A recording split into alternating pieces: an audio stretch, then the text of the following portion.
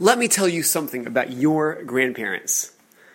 Now, if someone would open a conversation with us that started with that, we would be pretty hopeful that they were about to follow with something positive. And I'm sure for everybody over here, that would have to be the case because there is absolutely nothing negative that anybody could muster up on any of your grandparents. But listen to how the king of Khazar, the king of Khazaria, addresses the sage, the Jewish sage in the book Kuzari, when he challenges him about your Jewish grandparents, and actually it's all of your Jewish grandparents too, and the sin of the golden calf.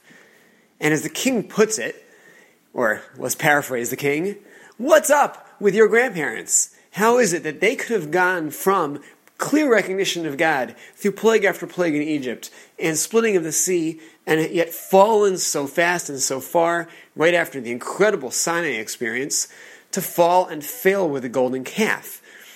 And, in fact, as the king is really challenging, doesn't this prove that they weren't really particularly worthy for getting the Torah? And how can we begin to understand this combination of God giving them His Torah if they were so capable of such radical failure? I'm going to paraphrase the response of the sage in the book Kuzari and try to give some perspective over here. Because after all, these are our grandparents too. How can we understand what happened over here at the golden calf? And let's make the question stronger. If you were conspiring to try to overturn the current system, you're there in the desert, and you're trying to undo this system wherein you have allegiance to this one God. Moshe's gone. Who is the last person in the camp of Israel to whom you are going to turn with your revolution plans? You're going to go to Aaron, Moshe's brother, in a sense, second in this hierarchy of relationship with that one God of Israel, when you are planning to shift into some type of pagan practice and ask for his involvement? And to make the general question tougher, how are you going to stand there, toss some gold into a fire, and while being surrounded by the clouds of glory that were provided by the singular God of Israel, and after having eaten breakfast, lunch, and supper of manna from heaven provided by the singular God of Israel, how are you going to prepare a brand new form of a calf and declare, Eile Elohecha Yisrael, this is the God of Israel who took us out of the land of Egypt? Don't remember saying this thing when we left Egypt several weeks ago. What were they thinking? The sage with whom the king of Khazar was having this dialogue responded with the following.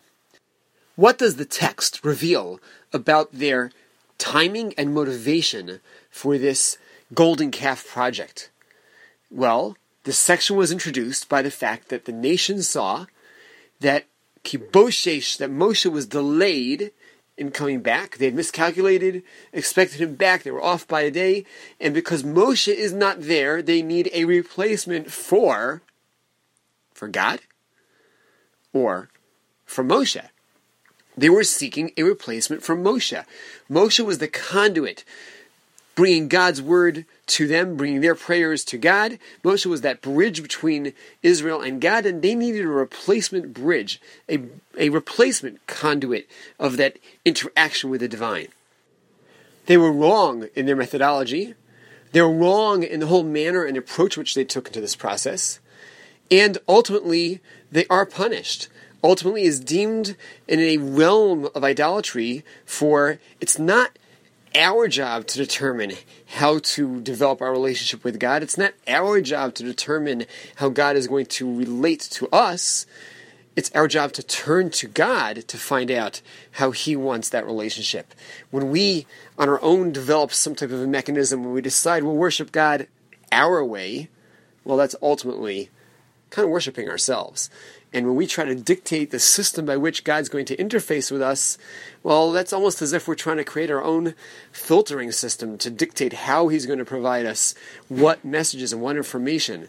That's not our role to play, and that's wrong, and that was a deviation, and they are punished very, very severely. But, putting in perspective, the sage describes that the degree of failure here was far less radical than some type of a ridiculous ignorance of the fact that God had taken them out of Israel and that God was currently protecting them in that very moment. And B, it was actually a very small subset of Israel involved. Not for right now, but if you basically very quickly look at the fact that 3,000 people are put to death with others dying in the plague, but a total probably of just several thousand out of a population of 3 to 4 million, we're dealing with what was probably in the range of 0.2 or 0.3 or maybe 0.5% of the entire population who are ultimately liable for this crime. But that aside for right now, the failure is a failure, but has to be put into context. But the takeaway for us, what could be a real kind of tachlis take-home message, is that this was a failure of recognizing that we have a relationship with God, that God is not going to abandon us. And Moshe is missing. There has to be some way to connect, and we have the capacity to connect very tightly and very intimately, and we don't need to create some type of a go-between and some type of an intermediary. God wants to relate to us very directly, and it's not for us to create something reflective of a pagan image or something reflective of a zodiacal sign or some other type of an intermediary, because God wants a very intimate relationship with us, and He provides the capacity for a very intimate relationship with us.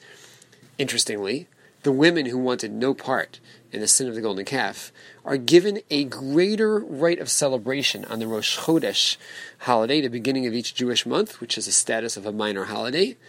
Rosh Chodesh celebrating our connection with the lunar cycle rather than the sun and the stars and the stellar system, which is all associated with the zodiacal system.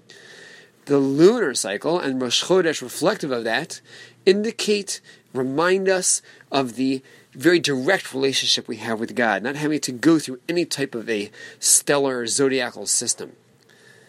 We guys blew it big time with the golden calf and don't deserve Rosh Chodesh to the same degree that all of you women do.